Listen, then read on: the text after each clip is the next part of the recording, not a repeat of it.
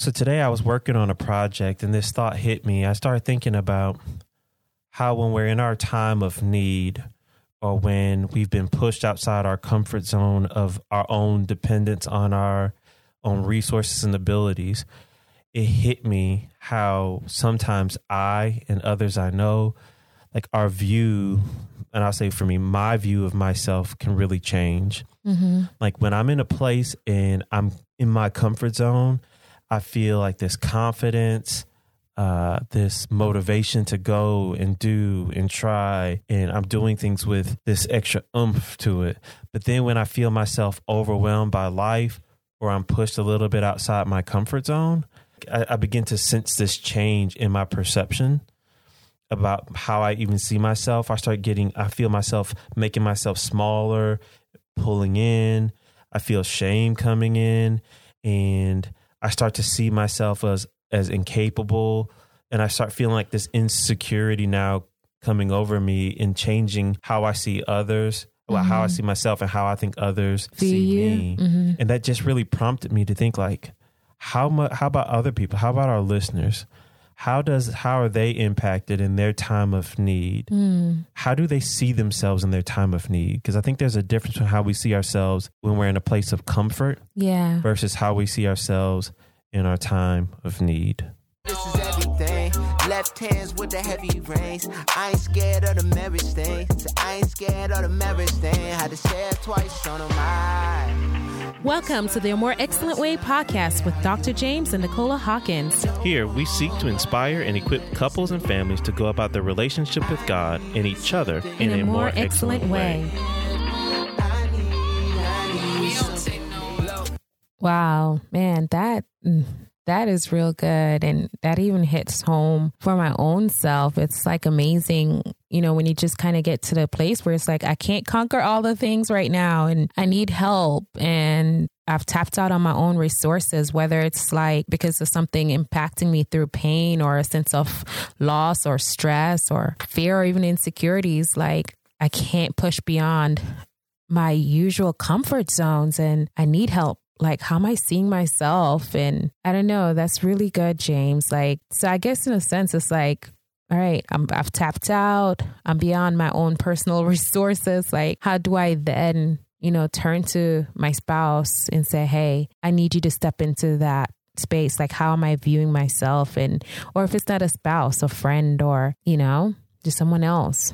Yeah, it takes me back. It makes me think about, of course, y'all have heard, we talk about this many times, how in creation, when mankind was in this place of shalom and this peace and security, it doesn't necessarily tell us exactly, we don't, like Adam doesn't describe himself, but we do see like when even though he has, even in a good place though, God says not good that man should be alone. Right. But then when Adam sees Eve, he's a bone of my bone, flesh of my flesh. She shall be called woman because she was taken from me. In other words, it's like I cherish her like I cherish myself. And he pulls her in. And then in Genesis 2:25, and it says like this, like, and they were both naked and they had no shame. In other words, hey, I'm completely wide open. You can see me and it's not even a problem. There's no issues. There's nothing. I feel like there's a flaw that I got to hide from you. Right. You just see me and it's okay. We can take each other in complete vulnerability. Mm-hmm. But of course, we see later on in Genesis chapter 3 that after they sinned, that it talks about like that the man and woman that they heard that they heard God in the garden and they immediately hid from his presence behind a bush. Oh, yeah. But of course, after they fell too, don't forget, like they saw that they were naked. Their eyes were open. They saw that they were naked. They took fig leaves and covered themselves. So all of a sudden, wait a minute, this is an uncomfortable place. This is a place I'm not used to. There's something in me I don't want you to see now. Right. I've got to cover myself. Right. So what was once celebrated as like this beautiful, intimate expression is now like there's this shame, this guilt, and I've got to hide and I've got to cover. But not only from this person, but also from God. Yeah. And I think that same pattern can happen to us in life in big ways and small ways. We all suffer trauma in one way or another, some bigger than others. And definitely trauma can make us feel like that we've been broken and there's something about us that's not right. Or maybe it betrays our trust about other people to be there for us in our time of need. Because trauma usually means you were supposed to be a safe other who took care of me, who showed up for me. But in some way, either you violated that safety by hurting me, or you violated this relationship by abandoning me and neglecting me in my time of need, right? Just not being available. Right. And it's amazing how just not even those things in life, but maybe we suffer disappointment, or we've been going along with life and winning at life. And then all of a sudden we don't win at something, we don't do well, we don't succeed, or we fail. Then it brings up this place in us like, whoa, what do I do with this? Who am I really? Who am I in this place? Yeah. It's one thing to like, when I am winning and feel like I'm succeeding, man, I see myself so good. I want other people to see me, look at me. I invite people into that. Yeah, I was going to say, and when you are naturally like succeeding at things, people will take notice and come around, right? Like, I like that question. You're like, who am I then when I feel like I am not? Yeah. Because maybe no one is showing up.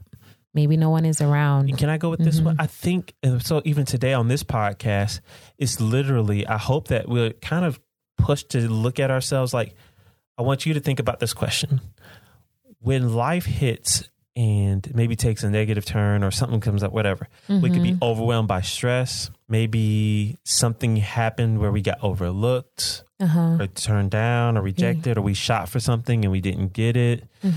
Could it be even if you started like something new and it's just stretching you beyond your bounds? I have a good story about that. Okay. I don't know if I should tell that one, but yeah. Okay. I think that is it, Nicola. And here's the question. When I'm in that place and my boundaries of what I'm capable of, or my emotional resources or my cognitive resources or my physical ability, whatever, I've been pushed. How do you see yourself in that place? When you're in a place of need because you've been depleted or whatever, how do you see yourself in that place? That's a very important question. And why I think that question is so important, because how you see yourself in that place, I think determines if you will reach out for help, right, or even how you reach out for help. So like, I want to try and make this very practical, and the best way I can make it practical is to be personal about me. So I'll tell us a little story about even me today. We've moved into a new counseling office, and so everybody's setting up stuff, and I've built some furniture for the office, and like that made me feel confident. Like, whoa, I built these new pieces of furniture for my office. This is awesome. And my wife is even putting in orders. Yeah. Then it came time to mount a TV on the wall. Simple process, 2 screws. But I've never done it before. There's still beams in the wall. And I'm literally like, wait a minute.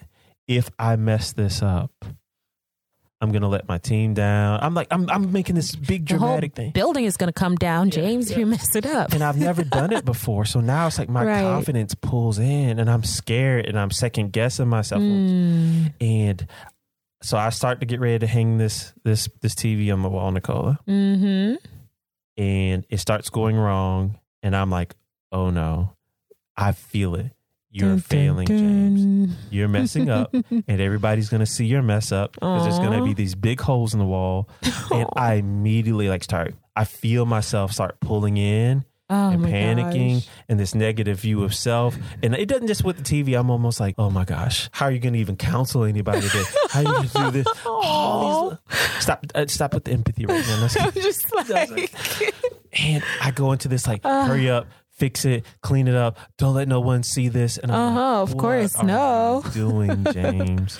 Right? Oh boy. And even just how quickly that happened. And I didn't want to reach for help. It was like, I want to close my office door so no one comes by and they see this. And immediately, one of the guys who really knows how to do this, he comes by, he asks about it. And I'm like, and I like automatically, the moment he shows up, I don't ask him like, hey, to check it if it's right. I'm like, hey, it's not perfect. It's not perfect. Don't see it. Don't see me. In don't a way, judge. It's like, I want to push the TV up against the wall so he doesn't see how irreflected the screws look, how they went in. Lordy. Right. And it's like, he pulls it out to look and check and everything. I'm like, what are you doing? It's gonna Don't expose me. And that's exactly right, Nicole. That's exactly what happens to our place of need. That was your fig tree, like your fig leaf. Like, don't remove my fig leaf. That's what happens to in our place of need. We get exposed. Yeah. In a way. And so what happens though is I call it exposed, and I say that so negatively. But why do I say that negatively?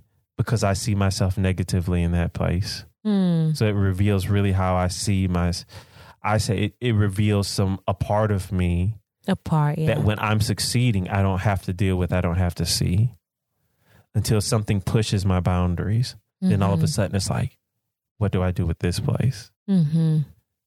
And I think the way we tend to do as people to deal with that place is two ways.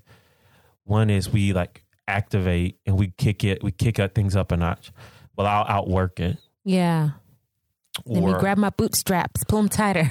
Or it's like when we're in our place of need, we reach out to people in a way to get them to validate us or make us feel better, to support us. But we still don't show them really our vulnerability sometimes. Yeah. You know, it's just like, and then what happens is we start attacking them because they're somewhere failing us. You're not getting this right. You're not doing that. But we're not really showing sometimes. We're not really showing the vulnerability and saying like, you know what? I am so scared, like because of what happened at work. I feel like I'm failing, like I'm a failure. We don't usually say that. It's, you don't support me. Yeah. Whoa. Like, where'd that come from? Yeah. Exactly. Yeah. Well, you should just know. But then you could also tell. So that's one way we activate. But then sometimes I think we deactivate, meaning like, it's like, you know what? I feel this moment happening. The best thing I could do, I can't really reach for you.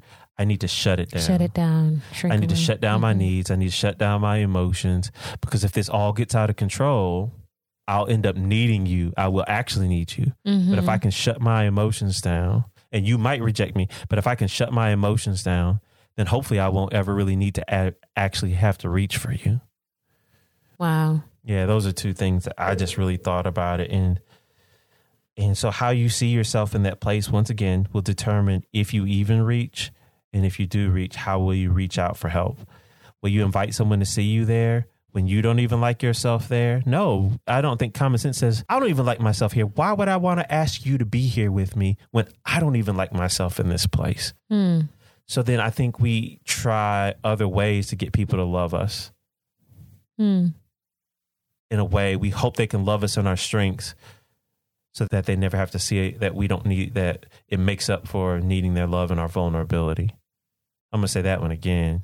I know. It's like we try and work really hard. We can either try and work really hard to get people to love us in our strengths to help make up for not allowing people to love us in our vulnerability. Wow. And I think we could do that to God. We do that to our spouse. We can do that to our kids. We can do that to our friends. We can do that to our coworkers, or, neighbors and church members.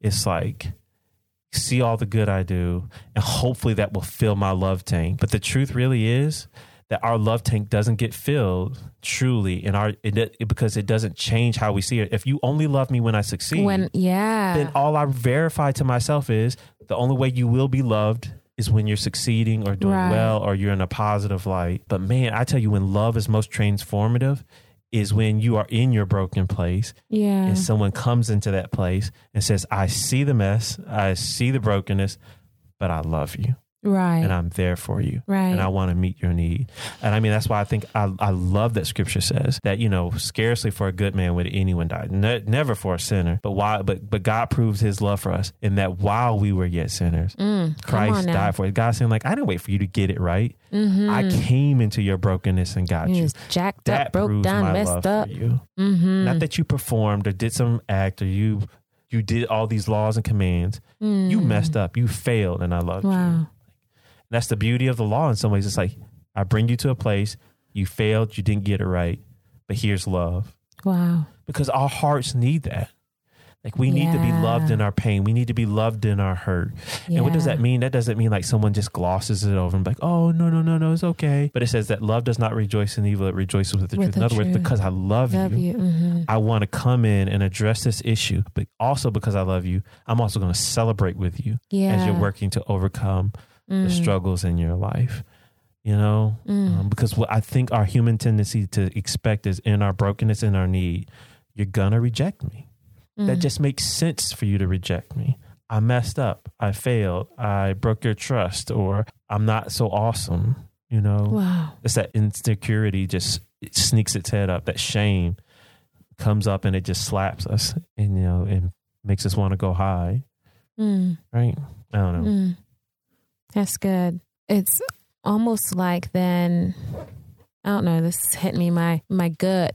then I kind of envision that sense of even when you're standing strong or given this appearance of strength, it's still a deep fragility that's even there because it's like I have to keep it in this zone. And that feels so heavy as I even think about that for my own self. Like, man, you know, even thinking about where just the other day I reached out to someone. I was like, hey, I think I need some help, you know, and I was in an okay space. I was getting behind on things because I needed to wrap up my classes and things like that. And they were like, no, I can't do it today, and that's all I saw.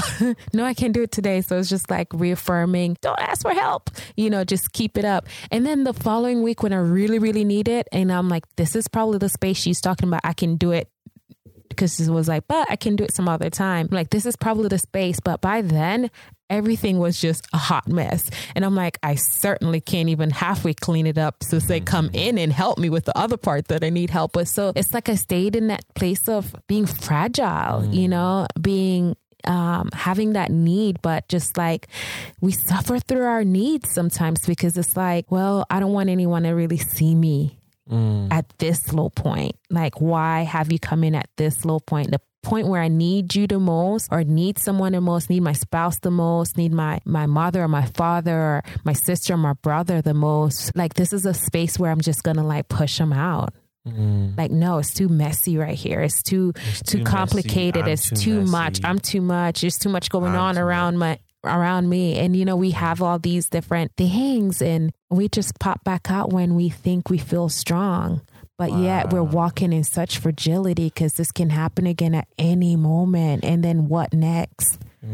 I like that. I think when you said that, it's like when the word I heard in that place was like, sometimes strength is really a facade. Because like under, like you see, like you can see this armor on the outside, but like there's like all this pain on the inside. And the armor is like a way of like, don't see this, don't see this, don't. Because, but I think in that, it's like, you know, in my weakness, we talk about where does my strength come from? Where does my health come from? Even so, you know, that's where it's like, okay, Lord, here's my weakness. And if we can even take that model and say, here's my weakness, Lord, and he can come in, but also he's not like wanting just come in only by himself. He's wanting us to utilize the resources and the people that he's allowed to love us and be around us for us to reach out to those resources as well. You know, the sense of he wants to strengthen us. And he wants to strengthen us by his empowering us with his spirit and his presence, and also saying, hey, pick up the phone and try again and call out to this person to help fulfill this kind of need. You know, like fostering again, God in others, because we're part of the body and we need each other because we have needs. And I don't know, it's just like, we're going to have to do a follow-up on this one because immediately the third verse, and I know there's so much theological work to do with it, but it's like, love the Lord your God with all your heart, mind, soul, and strength. But then Jesus says, he could have left it alone. Every good Jew would have said, you've quoted the Shema, we're good. But he didn't stop. Love your neighbor. Got it. Good addition, Rabbi. Stop. Nope, he didn't. Ask yourself. And that just throws us off. And I don't know. Because, I won't even go to that. We might have to do a number 2. I know, because I've wrestled with this part. Like, love your neighbor as you love yourself. Can we just love our neighbor? Oh, okay. All right. A more excellent point then, huh? But I think the point today in all of this is just one, we want to make space for you to take time and just really think about when the last time maybe where you were overwhelmed with stress or you were in pain, your fears came on, maybe there was something that you failed at or you felt rejected in that place. How do you see yourself? What are the words that maybe go through your head about yourself, how you would describe yourself in that place? Maybe what images of yourself do you see in that place? Like if you were to look at your posture or your affect, your face or responses, how would you be seeing yourself in that space? And then when you're in that space and you're seeing yourself in that place of vulnerability and need, what do you do with it? What do you do in that place? You know, do you reach out to God? Do you reach out to others? Do you pull in? Do you kind of make these angry protests for people to some way see you, show up for you, but maybe not necessarily see you? They show up for you or support you or do something for you to reassure you that you're loved or that you're worthy. But you don't ever really but maybe you don't let them see your vulnerability. I don't know. It's good. We're just trying to process and explore. Definitely. That place. Yeah. Definitely. So maybe it's not necessarily an excellent point, but an excellent pondering point. There you go. Sometimes we need to just pause and ponder. And I think the best thing that we can do for ourselves in our relationship with God and others is to become aware. So yeah, ponder as James just brought those up. You know, how am I seeing myself when I'm in this space, and what truth and wisdom that God has to offer me to replace even or to help me grow, and for him to come in and strengthen me and use people and other resources to help me to grow through this space. So I want to also add this just to make sure, just in case anybody's like, well, what does it matter how you see yourself in a way? Like, just remember who God is. True. But I think there's a difference when you know that you're a child of the King, that you're a saint in Christ, how you go to him versus if you're not really one of his and how you go to him. There's a whole lot of a difference in how my daughters come to me in their need than how a stranger's child comes to me. My daughters is like, I expect you to do this in a way, like, and it is like, it's a little bit, I'm his daughter. He loves me. I can show up and be comforted by him. But it's like, you know, and I think that matters even for us. Like, but if you see yourself as, God, I'm not worthy, in the sense of I'm not a blood-bought, redeemed child of yours. I've been adopted into the family. And it's going to change, I think, really how you approach his throne of grace and mercy. Right? So I think this does matter. And how do you see yourself? Because it will affect how you allow God to come in and let him see you in that place. But it does matter how you see God as well, too. And we'll do an episode on that as well. Yeah. But today we just want to take time specifically. How do you see yourself? And just how important that is, and how you see yourself, and how that affects if you reach out to God and to others, and how you will reach out to God and to others. Yeah.